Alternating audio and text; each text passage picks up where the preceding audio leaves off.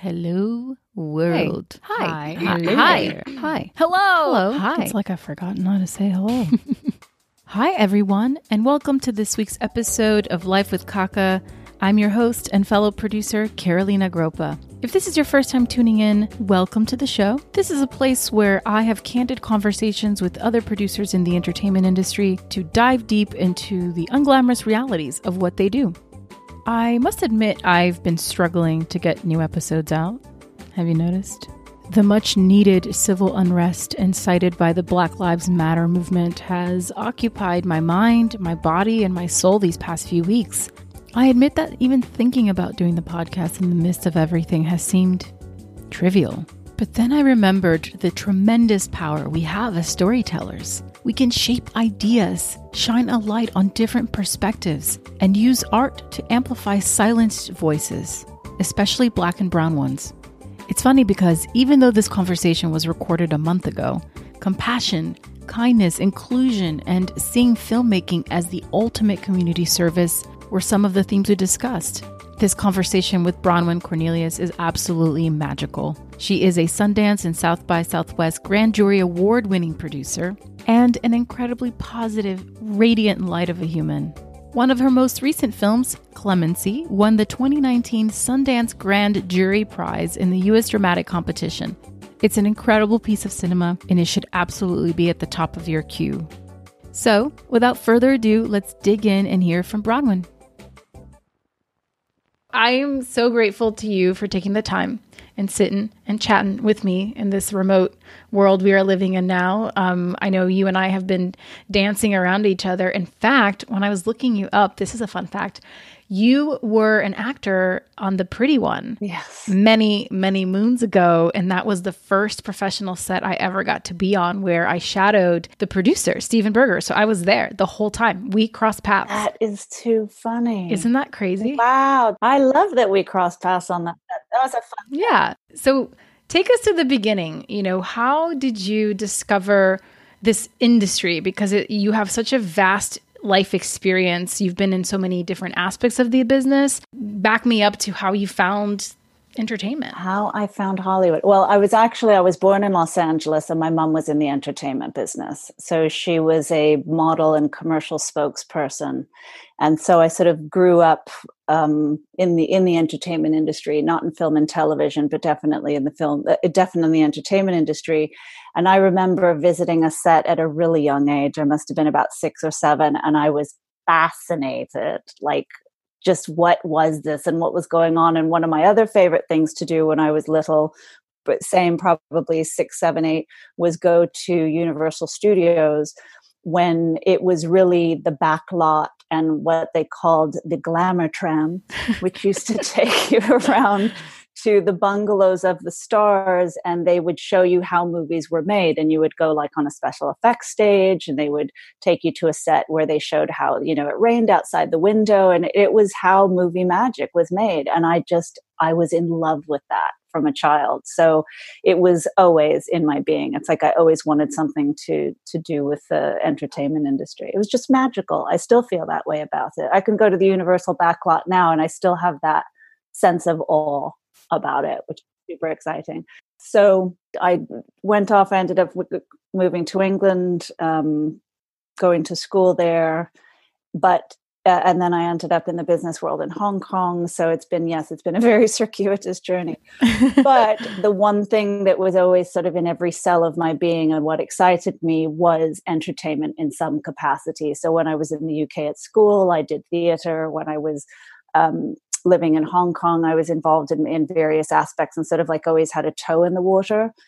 And then when I moved back to LA, when I was in my early 20s, it must have been, is when I ended up running into John D. Schofield, the line producer who I had known when I was little, a family friend. And I was like, John, I want to work in the entertainment business. How do I get involved? And he said, well, I'm looking for an assistant and I'm starting a job next week. Send me your resume. And I already had business experience at this time. And I sent him my resume and I got hired. And fortunately, it turned out to be on Jerry Maguire. Oh my gosh. And so I thought I had died and gone to heaven. What a hell of a first experience. It was pretty extraordinary. Yeah. So I didn't, and in fairness, it's like, I didn't really know what any of it meant. To backpedal a little bit, I had business experience from Hong Kong. And a lot of that had been in event planning and project management. And so that included budgets and schedules and organizing. And didn't take me long to realize then, working with the line producer, that really was producing was the same thing. It was budgets and schedules and organizing, and crew relations was like managing teams. And so it turned out that the skill set I had from being just out in the business world was absolutely relevant. I mean, I was an assistant, so it's like I was doing whatever I needed to do, but it wasn't completely alien. And one of the things that I think was so fantastic and a great gift about working with a line producer, and particularly in the studio world, is you got exposed to all different facets of movie making. And what I remember when I walked on the set, or my first couple of days, I had no idea what an operation it was. It's like the different departments. It's like, I wish that I had understood at a younger age how many different careers there were in entertainment. It's like, we know there's an actor, director, writer, producer, and maybe a couple of other things. Yes. But to then go on that set and see hundreds of people in different positions and different jobs was amazing. Yeah. And so then working with the line producer, having that opportunity to sort of like interact and learn. And I felt like I was at film school. Amazing. I mean, yeah, it's so interesting how it's not until you get that first experience on a bigger set where it's almost like numbing to see how many people are required to be in sync to get anything done. And when you don't know what's happening, it looks like complete chaos. You're like, what are any of these people doing? There's like some people hanging around on a truck, and then there's like other people over there like putting out a fire. What in the world? It is like a circus. It really is. But once you understand when people have to do their jobs and when they have to kind of go away to let someone else do their job, and sort of the finesse, the dance of it, I find it so beautiful. And to your point earlier, I think the moment you lose touch, as a producer or as an artist, with that part of you that fell in love with movie making, I think is when you're sort of dead inside. Like the moment, if I ever step on a lot and my breath is not taken away by the magic and the history of that, then that's for me like, okay, I need to switch careers. Yeah, I so agree. And I even you just saying that gave me goosebumps, because it's like I get such a kick out every time I walk onto a lot. Producing is hard work, and it's a lot of, it's just a lot of work. It's certainly not glamorous, as you know. Yeah. Doing it yourself. I know. But I love it. And I'm totally with you. It's like, when it's not fun anymore, I know it's time to leave the party. Yeah, exactly. I mean, I think it's a lot of hard, invisible work that goes behind the scenes. And at its best, it is supposed to be invisible. It's like when you're not feeling, like when you're not noticing the things that are happening, it's just all magically happening. Like that is a good producer doing their best work. I think so much of the producing journey is very, it can be very lonely. It can be very singular. You have moments in time where you are collaborating with maybe initially a writer director, depending on what discipline you're in. And then you get to set, and then you have hundreds of people around you, but that's a small portion of the full length of a project's life. And it's only for 30 some days that if you're lucky, if you're lucky, that you're around all those people, but the rest of the journey is quite lonely. And I find a lack of like community in a way to unite us all, because we struggle with a lot of, I have found through this podcast, this isn't just I had thought this, but in doing this show, it's been nice, I guess, to see that there's a lot of people in all levels that you think wouldn't be affected or wouldn't have these feelings. And we all have the same concerns. We all have the same struggles in many ways.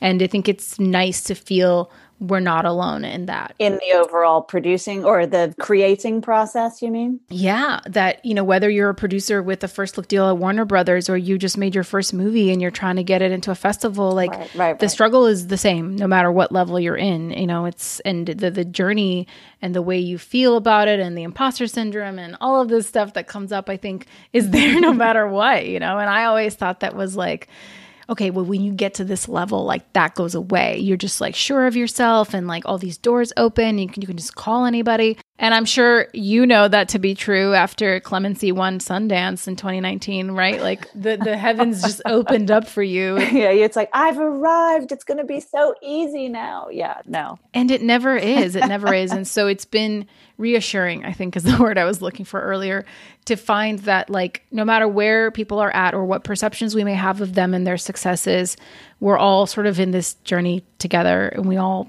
hopefully have the same desires and intentions of forward momentum and telling stories that matter, and, you know, putting our energies to elevate, especially for me, I think you probably would also agree, but, you know, elevating stories of women and people of color and underrepresented communities. I think it's amazing. And those are all of the things that sort of like get me out of bed in the morning, and why I feel as passionate or more passionate now doing what I do versus when I really started. I mean, I suppose it was about 20 years ago that I started, or more, when I worked with John in the studio world. But then I produced my first film in 2007, which was a guerrilla micro budget film, which was exhilarating. But I feel as or more passionate now. And it's sort of having that opportunity to use your skill set and your experiences and your contacts to help support new voices, new stories, changing the landscape of what we see, and therefore what is being communicated, and frankly, what is having an impact on how we all see and experience the world. Yeah. And I think that we have a responsibility in that to ensure that there is a broad landscape of voices and experiences that are being put onto screens, large and small. And that is incredibly exciting to me. It is incredibly exciting. And I think, this time that we're living in, for all its flaws and faults, I think is the most exciting time to be alive as an artist, where you can reach global audiences. You really can make an impact with whatever story you're trying to tell. And maybe it doesn't have a blockbuster mass reach appeal, but perhaps it's better. It's finding the right people that need to hear that message. I think, I've traveled a lot, and it's always amazing to me when I'm in like some remote, tiny place in Thailand and there's some pop song from the 80s playing and they're jamming out, singing, and you're like, wow, like music and art reaches every corner of our planet. Yeah, and people coming from all over the world to the United States and to Los Angeles in particular, and they're going and seeking all these things that they've seen on screen, and they're so excited. It's like, yeah, I love that. I mean, I'm like, wow, really? But it's lovely to be reminded. It's funny, like when I was traveling and I would tell people I lived in Los Angeles, like no matter where I went, people were like, wow, like you live in Los Angeles? And I'm like, yeah, but I'm here in like this amazing part of Thailand, and you're like excited that okay, but it was just really eye-opening that people had that visceral like stars in their eyes when you told them you lived in Los Angeles. And so, when I think things get really tough, it's nice to be reminded that we do get to live in a place that has so much history of stories, and it's pretty incredible. For sure. And then on the flip side of that is sort of like what you're saying about traveling. And I too am like a avid traveler. It's like movies and traveling are probably my two favorite things in the world. Yeah. But how, as a filmmaker, having the opportunity to travel to different countries and cultures and learn about them and operate within them, if we're fortunate enough to make a film in those communities, and also then to be able to sort of share the stories of, from, and about those cultures and peoples, is really cool. Yeah.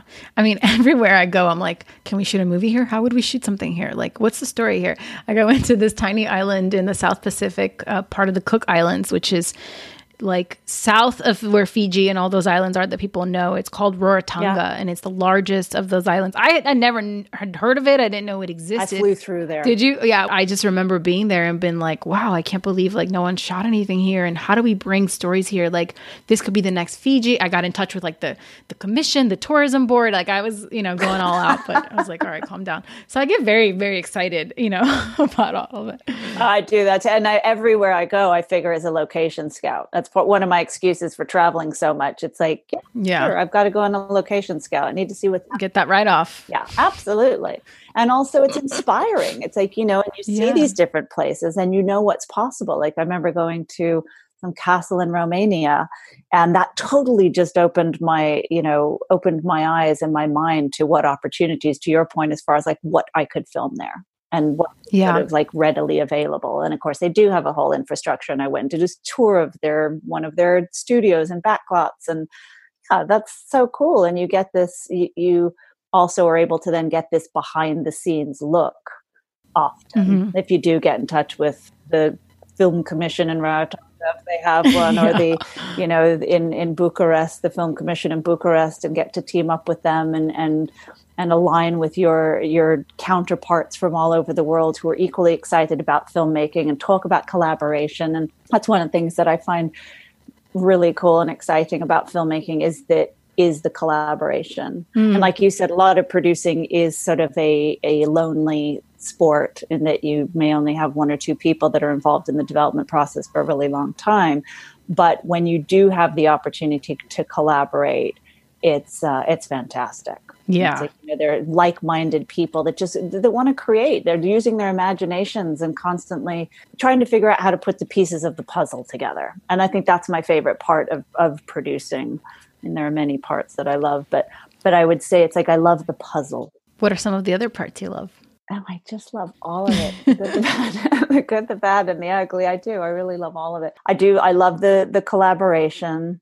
I love the opportunity to take something from a kernel of an idea or from a script and then building that out to the final product. I mean, I would think it's sort of like, building a house or building a cathedral. It's like you have the plans and you have the idea, and then you actually get to physically manifest it and sort of see the fruits of your labor. If you're fortunate enough, of course, we know that that's not always the case. Yeah. I love the innovation and creativity and, seeing people sort of inspired to create. In my opinion, they're using the best parts of themselves to create. It's a career where the whole is greater than the sum of its parts. So it is only by everybody working together and only by everybody bringing their own skill set and tools to the party or to the process that creates the final product. You cannot do it on your own.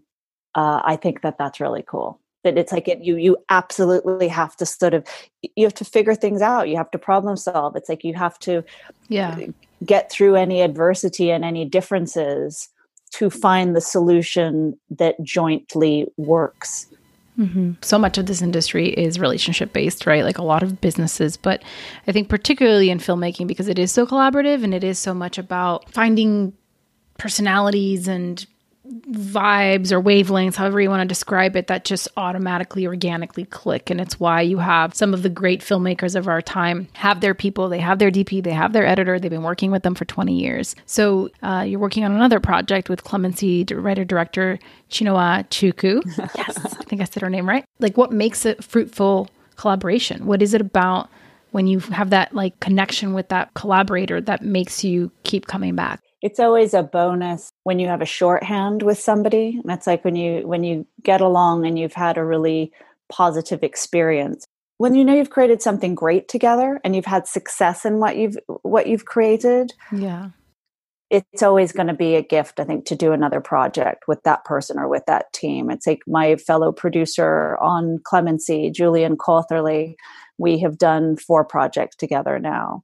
And I've known him for a very long time. And with him, I totally have a shorthand. It's like I would work with him on anything because we just sort of automatically pass the baton back and forth. It's like in working with Chinua, we were able to find a really good balance and a creative language. It's like I dare say it's like I felt and saw her vision and was able to support what it was that she was looking to accomplish. And so that you share that vision. And so it's like, I think if you've proven that you share those commonalities once, that you're pretty confident that you're able to do it again. Having said that, I think that it's also really rewarding to work with different people, whether it is DPs or editors or composers. But that's a bittersweet thing, because it's like in one way you would like to work with the same people all the time, because it's like a well-oiled machine, and it's great to know and love the people that you're collaborating with.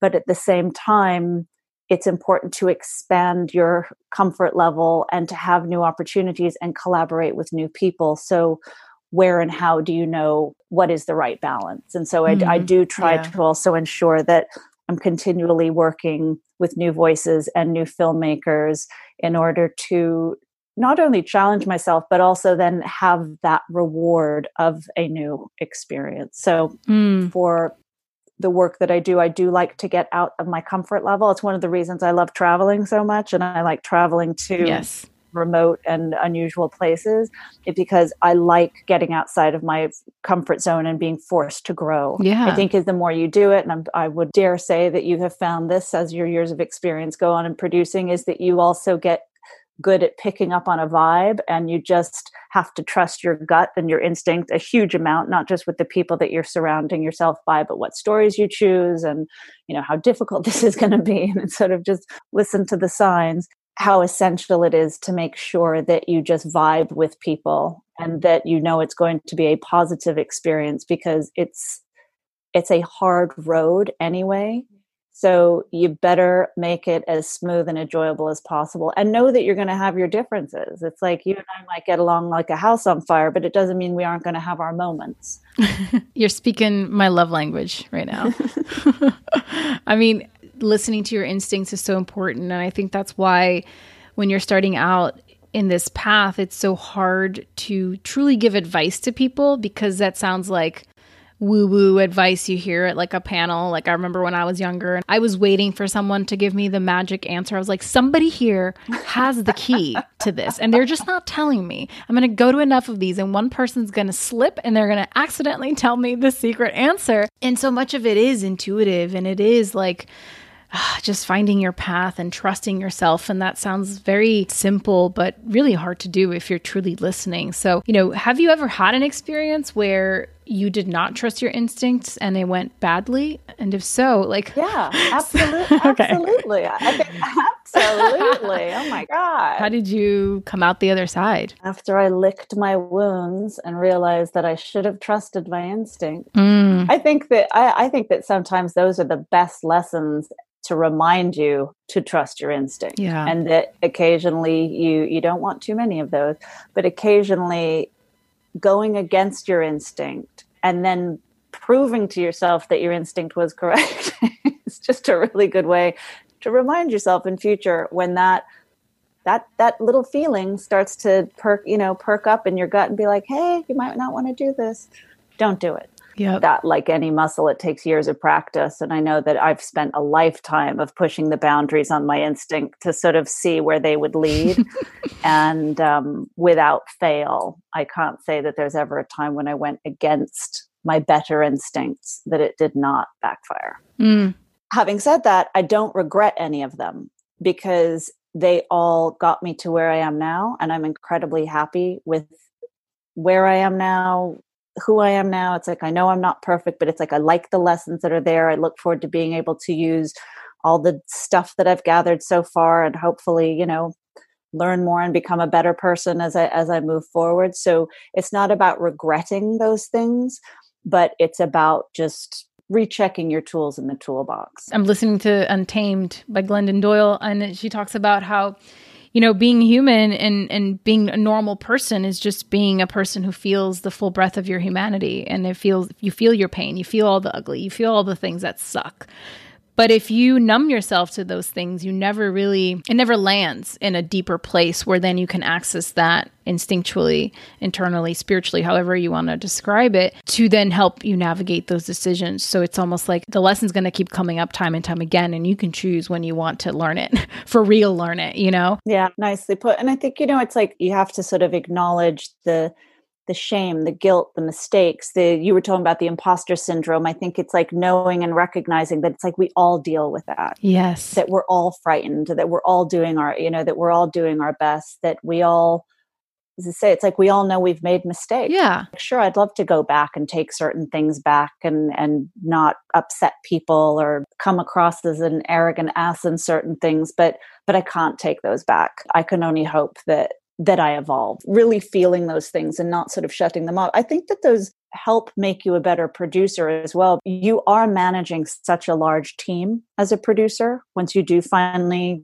get to critical mass and you have all of the players to sort of get the film done, and being empathetic. And I think all of these things we've been talking about, that there's a level of empathy in those, and being able to relate to other people and being able to sort of manage, nurture, and protect everybody that's on set is an important skill set. 100%. One of the things that I try to ensure on set is that from the PA to the directors and cast, it's like that everybody is as important as everybody else. Yeah.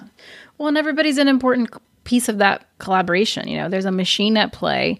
And yes, there are some people that have bigger jobs or bigger stakes or more visibility with what they do, but everybody is important. I use this example often, but if that one person's job is to get a coffee order and get it right, like that's not a small thing. You're going to make someone's day with something so simple because you got the coffee they wanted. Yeah. The way you do one thing speaks to how you do everything. And so the people that move up, it's by having that sense of integrity and enthusiasm, whether you're getting the coffee or whether you're directing an A-list actor. And I think that energetic exchange either is there in a person or it isn't. You know, it's like we can teach someone the hard skills. We can teach them budgeting and scheduling and all of the stuff and union rules. All of that you can learn. But teaching someone how to be a good, decent human, well, that's much harder. Yeah. Very good point. Yeah. You have long hours, long days, grueling schedule. And, it's so rewarding when you're around great people that share the energy and the spirit. And as you say, it's just sort of like people just have to sort of, I think, be thoughtful and considerate and diligent. Yeah. Those qualities that can enable somebody to go really far. Yeah. Like even little things, if I get a lot of requests to support different projects and give advice on things. And I try, I try to do them all. I can't. Very often I rely on those that are going to follow up with me. It's like if somebody emails me 2-3 times, and it's not that I'm looking for them to track me down and do that, but I am really busy and I'll sort of get lost in projects and work that I'm doing. But if I have somebody that reaches out and they're like, hey, I'm just checking in, know you're busy, but would love to hear from you. I really appreciate that professionalism and the diligence and the kindness and the understanding of the situation. And I'm absolutely going to support that person and help, because to your point, I think that they have the basic tools and understanding of what it's then going to take to get to the next level. Yeah.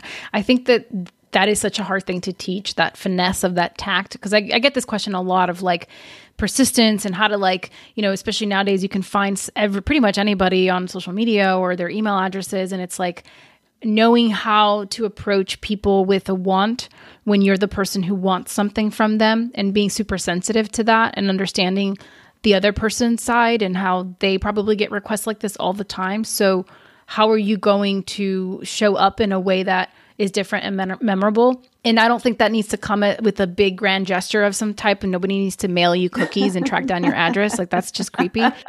It's tiny. It's minuscule. And that's what I think it is. The finesse is like almost imperceptible because you're just being kind and short with your emails and being considerate of someone's time and what's on their plate. Even if you don't really know, you're just assuming that they are completely swamped and they will get back to you when they can. But if you are the person who wants something, who is seeking guidance of some type or want to collaborate with someone, like that is truly the trick. I mean, I have gotten, I would say, almost everything I've achieved in my career by being a squeaky wheel and just pinging the people that I've admired. I mean, The Pretty One is a perfect example. I met Steven Berger, the producer, at some random party, and a lot of people, it was a Sundance party. So it was like, not at Sundance, it was here in LA, but it was a lot of, schmoozy kind of people that I just don't vibe with. I don't know how to play that game. And then there was this dude in the corner just kind of hanging out by himself. And I had coincidentally read the script that was on the blacklist like weeks prior. And so when I met him and he was like, oh, I'm Steven and I'm doing this thing and it's a script and it's called blah, blah, blah. And I was like, wait,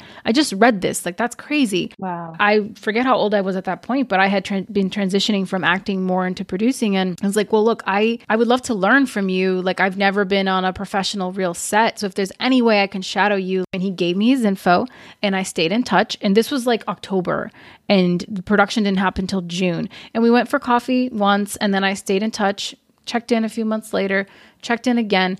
And then randomly in June, I got an email. He's like, hey, we're going into production. I remembered you. Like, if you're down, like, and you want to come shadow, like, you can come. I mean, it's obviously not paid. So just come at your own whenever you can be there. And I cleared my schedule and made it a point to be there every single day. Brilliant. And that set still to this day was set for me the perfect example of what a good set should feel like. And it comes from the top down.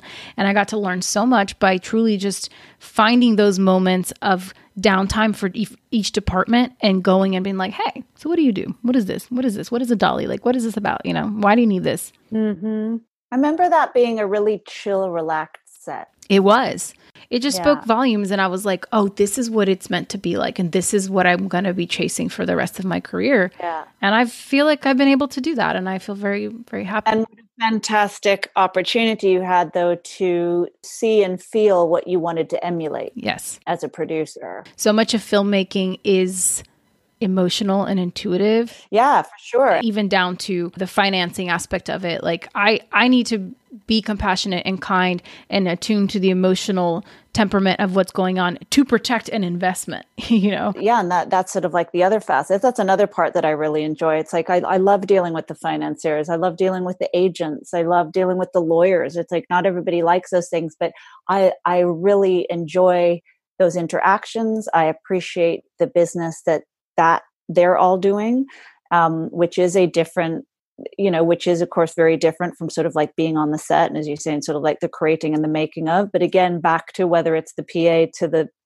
director and actors, same as with the very business, the show business side of it versus the sort of like the show art and the creation, one doesn't happen without the other. Yep. And again, I think it's going back to that sort of like just respecting everybody and being really honest and transparent with everybody and tabling everything and just being an honest, good person. It's like, that's the best that you can be. It doesn't, it's not always going to work, but I think it's a great policy. And, it's like, even if an agent is asking for something for a client and you can't give it, and it's like, I would love to do that, but I really cannot do that. My budget does not allow. Or if I do this for you, I have to do this for everybody, and I just cannot do that. How do we figure this out? And being transparent and trying to figure out ways of problem solving. And I think that for a producer, it's like really the majority of our job is constantly problem solving. Yeah. Real-time problem solving. Yeah, exactly. Every day, every minute. Yeah. And it's always something different. Well, it's like, if you don't like problem solving, don't be a producer. But if you like that, because you're like, oh, okay, great. Again, back to sort of like that puzzle. So it's like, okay, what's the way that we can do this, and how can we create it? And of course, there's a solution. Yeah. There's always a solution. There's always a solution. How do you feel, if you do feel, that producing has defined you as a person, your identity? That's a really good question.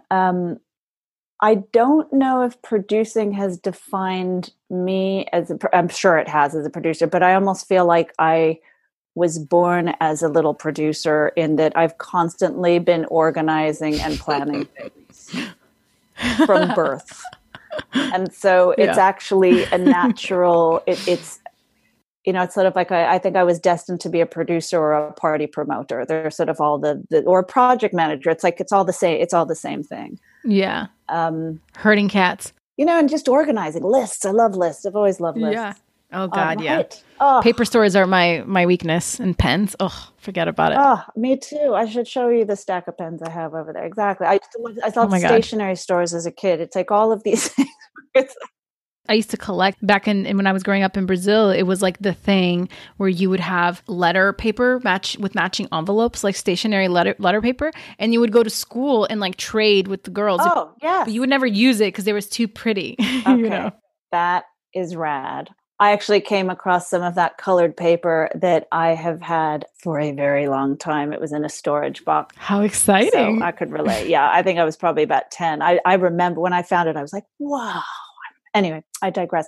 But, just sort of like that organizing and loving people and wanting to create something. It's like that I was born like that. I would say that probably the way that producing has defined me, or how all of that has evolved to now, is that I see that I have an opportunity. I don't know, responsibility sounds a little, arrogant, but it's like that there's an opportunity to tell stories that I think are important. I think that I actually started my career in communications when I was working in Hong Kong and doing all of that project management and all that. It was actually in the PR world. And so that was in the communications industry.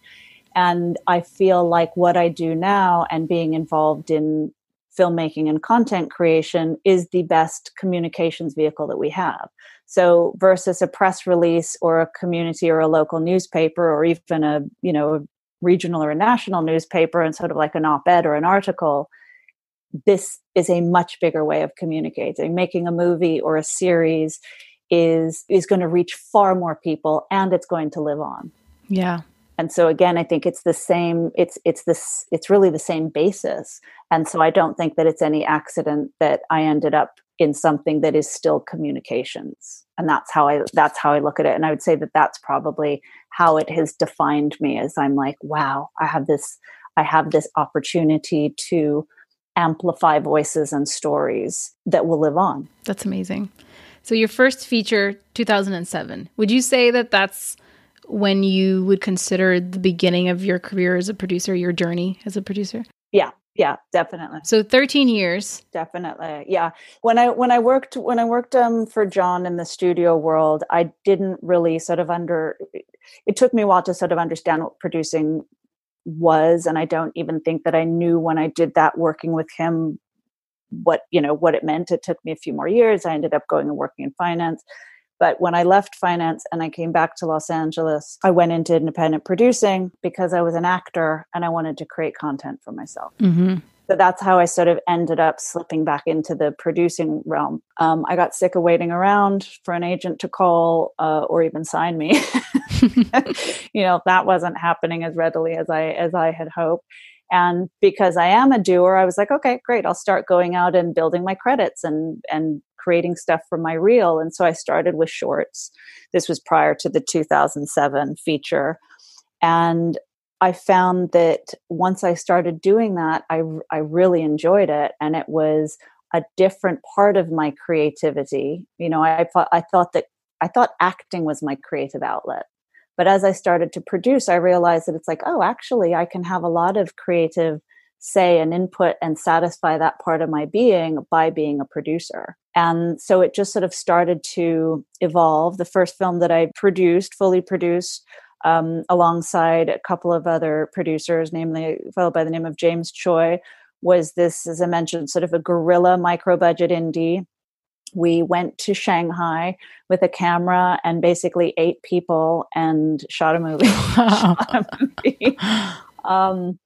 One of the best experiences of my life, hands down. Yeah. Had an absolute ball doing it. It was total trial and error.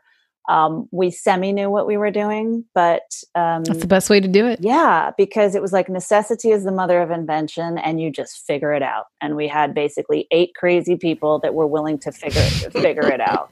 We did hire a line producer who knew what she was doing, and was an adventurer, and a sound guy and a DP, because we knew. So that's 3 of our 8 right there. That's 3 really important positions to know what they're doing, though. So at least we knew that we had those 3 people who could sort of like hold it together. And then the rest of us, it's like the producers and the director, we were everything. We were PA, we were wardrobe, we were makeup, we were everything, Yeah. Craft services, caterers, we were the whole thing. One of the immense gifts of that is it also gave you an appreciation. Whereas I'd gone from the studio world where there were, 20 people in each department doing it. And like you said, doing the dance and then doing it so beautifully whenever they were needed, when there were basically 4 to 8 of us doing everything, you had to figure everything out. And so you appreciated what a challenge that was. Yeah. I don't know that I knew what I was doing it for other than the experience and to prove to myself that I could and to learn. It really was sort of this great experiment and to learn. But it ended up, again, everybody was super passionate. Everybody was super willing and was going to do everything they possibly could to make it as good as they possibly could. I think we shot the whole thing for $30,000. Wow. Once we did post and delivery, it ended up being a bit more, but it ended up winning South by Southwest. What's it called?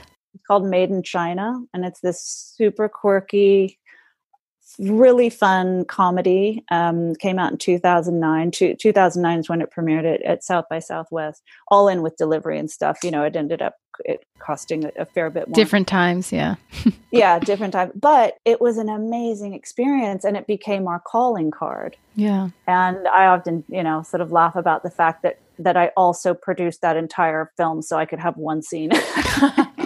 Spent years of my life still dealing with stuff on that film. Oh my God. Yeah.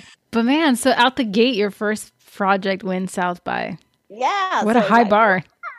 That was hugely unexpected. I didn't even know what that meant. It's like, I'd been to Sundance and I'd been to some of the film festivals, but I didn't really even know what any of that meant. And I think that for me, it doesn't mean it's right for everybody, but I think that was a good illustration of you just have to do what you do because you love it and you have to do it to feel fulfilled. And whatever happens with it, happens with it. It's like, it doesn't mean that you don't sort of like have a goal and a direction. Yeah. But I think if you're like, I'm going to make a film and I'm going to get it into Sundance and then this is going to happen and this is going to happen, chances are you're going to be really disappointed because life doesn't necessarily work like that. Well, okay. So now you're a producer who's had films that won Sundance and South by. What are the realities of what happens after that? Like what changes? What is life like after you win a big festival like that? People take your calls, so that's nice. You realize how hard you work for people to take your calls. Read an email, respond to an email. Yeah. So it's like you feel like you've earned your stripes. You got a few battle scars. You've proven that you can do it. I think that, let's face it, it's like Hollywood is full of people that are all working to accomplish these things. I also realize that how much luck is involved in all these things. I'm not saying that the hard work isn't worth and doesn't pay off. Absolutely. You have to work hard and you have to sort of like have a direction. But I'm very, very clear that there's a lot of luck that goes into all of this. Yeah. And then after winning, as I said, I think that sort of people realize that it's like you're serious, you're determined, you've got the hustle, and are maybe willing to give you a greater opportunity. You still have to work just as hard, but the level of the conversation changes. And I think that was the biggest thing that I realized. I mean, to your point of what you said earlier, the floodgates don't all of a sudden, open and I didn't have every studio in town calling me, offering me a job. Rolling out the red carpet, like Bronnan's arrived. Here you go. Welcome. Yeah, which one would you like? It's all here. Weird. Which one do you want? This. That's right. Which bungalow? Yeah. How much would you like this check to be for your next film? No, that didn't happen. Yeah. Let me know when it does happen. We'll have you back on the show. You can tell us all about it. Okay. That's a deal. Yeah. Maybe another 5 to 10 films. It's like, we'll see what happens.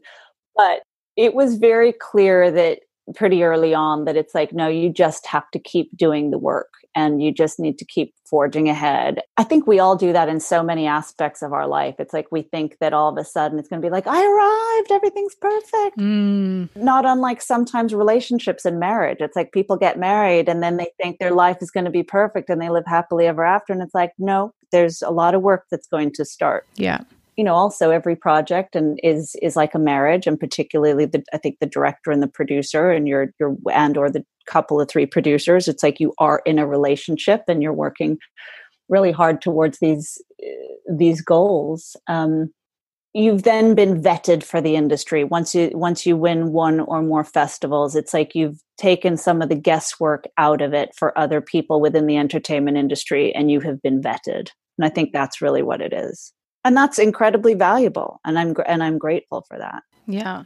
So 13 years, how many features have you completed in that time? I believe that I have fully produced 4 or 5 features, and then there've been some shorts in there as well. But I think of the ones that I have developed and produced, there have been 4, I believe. And is that more rewarding for you of an experience when you get to develop and produce versus coming in at different parts of the process? Yeah, they're rewarding in different ways. You know, I'm working on a couple of projects now as an executive producer where they're smaller films, and the farther I get along in my career, it's like I'm not going to necessarily be able to do the day-to-day heavy lifting on those very small films, but I do think that it's important to support those voices and those filmmakers. And if I can impart some wisdom or provide some support from my years in the trenches, then why not? Yeah. Those can be incredibly rewarding because you're not spending 5 or 6 years of your life on them. Yeah. Whereas when you're developing and producing something from soup to nuts, you are on those for 5, 6, 10 years. Yeah. So there is certainly a sense of accomplishment, a massive sense of accomplishment when those projects come to fruition. I think we started the conversation by saying everyone is a small miracle. Every film that gets produced, I think, is a small miracle. Yeah. I like the variety. I love being busy. I don't feel like this is just my career or my job. It's like I feel like it's my life's work. Yeah. So I'm quite happy being involved in as many things as possible. So much of the show and why I started this endeavor is to really get in and talk about some of the messy parts and the hard parts of people's journeys and the moments when you were in it and you were like, I don't know, or I don't think I'm going to get through the other side. Like, this is really fucking hard, And I'm fascinated by what it is that keeps people going and pushing through, because we all have had those feelings. We all have felt those lows. I know I have. And I ask this question often because I've had so many of those in my journey, because it's been so hard. And I feel like I'm now finally at a place in the past 3-4 years where so much of that hardship and the years of planting seeds are finally blossoming in ways I couldn't have predicted. Mm-hmm. But there were so many years where despite my good efforts, nothing was really happening. And it always felt like I was taking one step forward and 18 steps back. and I, considered many times, okay, what else can I do? There's got to be something else, and kept coming back to it. So I asked this question because it's a very personal, I'm asking for a friend and I'm the friend, I'm always just very curious how others, producers especially, can get through those humps in themselves. So have there been, I'm sure there have, moments in these past 13 years since you set out on this journey, on this expedition, that you felt that way? And can you speak a little bit about them and what kept you pushing forward? Yeah, definitely. Those oh my God, what am I doing? This is hard. Is this really, is this really what I want to do? Is this ever going to get produced? Absolutely. I have those thoughts. I always take time to evaluate where those thoughts are coming from. And as we talked about earlier on, it's if I find that it's no longer fun and I genuinely am not enjoying it anymore, then it's time for me to move on. And so I do think it's important to ask those questions and sort of have that reflection. But after reflecting and realizing it's no, you do want to do this. It's hard right now, and you just have to keep climbing that hill, and you can do it. And it's having a pep talk with yourself. And, if you're lucky if you have a couple of 3 great people around you that are just sort of champions and that will support you, whatever you decide, whether you decide to leave it or whether you decide to sort of keep in it, but that, just sort of have your back. I mean, if you have one, you're fortunate. I often come back to it. Would I really be happy doing something else?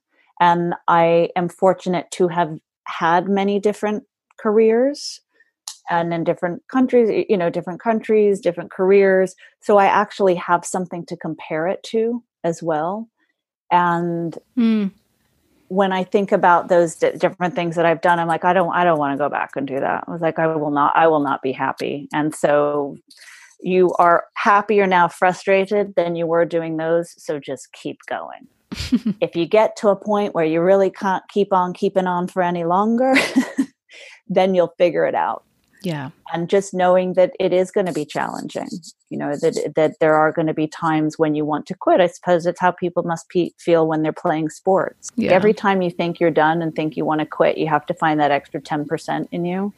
And often when you find that extra 10% is most of the time where there's some great reward. And the great reward just may be knowing that you can overcome your own doubts. Yeah. I definitely had this misconception of achieving a dream and thinking that, oh, well, once you get to that dream, like it's gonna be like amazing the whole time. And it's been really interesting as I've grown in my career and gotten to like rub shoulders with people who are way more impressive and accomplished than me. And you get to realize like even people who live their dreams and get to do the thing they love don't love it all the time. Yeah, that's a really good point. And I think that there are an awful lot of people, whether it's film or music, fashion, these very creative, high profile careers. And I think that very often people get depressed when they have succeeded because all of a sudden their life isn't perfect. And all of a sudden they realize that like, oh shit, I just have to keep doing this same thing forever. And realizing that that's not necessarily, there's no nirvana and it's not going to be your ultimate happiness sitting on top of a hill waiting for you. Yes. You're constantly, I suppose, having to reflect and realize that you need to find your real happiness and joy in other places. This is something that you have to do. It's like maybe it's your dharma or your purpose and you love what you're doing, but don't expect it to be the be all and end all and to all of a sudden make your life perfect and happy, because that's not where it comes from. Yeah. I mean, that's perfectly said. It kind of ties in, I think, to what I imagine your answer would be, the advice that you would have for someone who wants to mirror your journey. Yeah, I dare say it would. I think the biggest thing is it's like you have to be persistent, you have to hustle, you have to have courage, you have to put yourself out there. You really have to be as fearless. I mean, you're not fearless. It's like courage, facing the fear and doing it anyway. Mm-hmm. Know that whoever you are looking at as a role model or what have you, or somebody's career that you want to emulate, they are having challenges too. Their life is absolutely not perfect, and that you just have to do the work. In some ways, it's as simple as that. And it's like, but you really better have to want to do the work. It's like, I think acting is, it's like, if you do not wake up every day feeling like that you absolutely have to be an actor, because in every cell of your being, it's like, you have to be an actor, don't be an actor, because it's really hard. Like, it is really hard. So you better really want that, and not want that because you want the fame and fortune, because that may never come. You have to do it because it's like, you just have to act. Yeah. And that's, I think, the same with writing or producing, is it's like, I love what I do. It's hard. I work insane hours, but I love what I do. And so I do feel like it's something that I just have to do. And I think that that's probably the advice that I would give. Just keep going. There's certainly not a magic wand. You just have to keep doing the work. Yeah, I've been looking for it. And if I find it, I promise I will share it. Thank you for that in advance. I will do the same thing. But I have learned after many, many years of toiling away, it's like, oh, yeah, no magic wand. Just keep doing the work. The big secret is that nobody knows what they're doing. Everybody's just doing the best they can to keep it all going. I think people do have the best intentions. I don't think it's like fake it till you make it. It's not that. I think it's like we're all just stumbling through this world and this life and trying to do the best we can with what we have. And nobody really has the answer to any of it. Yeah. And, it's like there may be one in 10 or 20,000 that all of a sudden is like a rocket ship and takes off in any aspect of the industry and just has a very unusual trajectory. Yes, that does happen, but that is absolutely the exception rather than the rule. Yeah. And it doesn't mean that they're not going to face challenges. It's like, I don't think that there's anybody out there that's in the entertainment industry that is not going to say that they have challenges. It's like, even if they have incredible success, it could be that they'd have no life of their own, and the pressure on them to succeed, and the fact that they no longer can be as creative as they want to be because they're now having to be confined in a more commercial box. There are always going to be challenges. Well said. I mean, thank you. I mean, sometimes these conversations feel like free therapy, so thank you for that. It's always like the messages I need to hear right when they happen. It's really fascinating, and I do hope that the people listening feel some kinship to it like I do, because I truly love talking to others and getting to know their stories and learning where I can, and sort of doing the best I can too, to be a part of this mission to bring good things to good people and continue down this long road, which is just our lives, at this point. Like, it's so intertwined that you cannot separate one from the other. Yeah, exactly. Be a good person, be a good human, not because you have to, because you want to, because who you are in your personal life should be no different than who you are in your professional life. Absolutely. I don't think that you need to be tough or an ass or any of those things to get ahead in this business or any business, because you absolutely don't. And I think it's like, in the end, you will go much, much farther by being kind, considerate, and thoughtful. And you will find your tribe. There are an awful lot of good people in the entertainment industry that want to work together and band together and be who you truly are. It's like, be willing to be vulnerable and open. And yes, often you're going to get a lot more in return for that. I think that you expect. Doesn't mean that there aren't going to be pitfalls. Doesn't mean that there aren't going to be times where it, you know, you get hurt, or where it doesn't sort of like work according to plan. But in the grander scheme of things, sort of the 80%, I think that you'll be better off, and you'll just have sort of like a happier, more peaceful life. That is my belief after sort of like years in the trenches. And I am definitely happier now than I've ever been. And a lot of that is with letting go of the pressure of what my expectations were for what this journey was going to look like. Well, you're a gem of a human, and I'm so glad that there's a you out there doing this good work in our industry and infusing it with all of the things that I very much believe that are touchstones of who I want to be in this business and whatever success is meant for me. And so I'm grateful that we've connected and that you're out there. Me too. Thank you for allowing me to share, not just with you, but with your community. Of course. Our community. Get out there and make movies. Thank you so much. This was amazing. Thank you. And that's this week's episode. Thank you so much for tuning in and doing this life thing with me week after week. If you like the show, please subscribe, rate, review wherever it is you get your podcast. Tell a friend, tag a friend, and hit me up on the socials. I'm at Carolina Gropa. The show's at Life with Kaka. Thank you so much. And I'll see you next week. Beijos.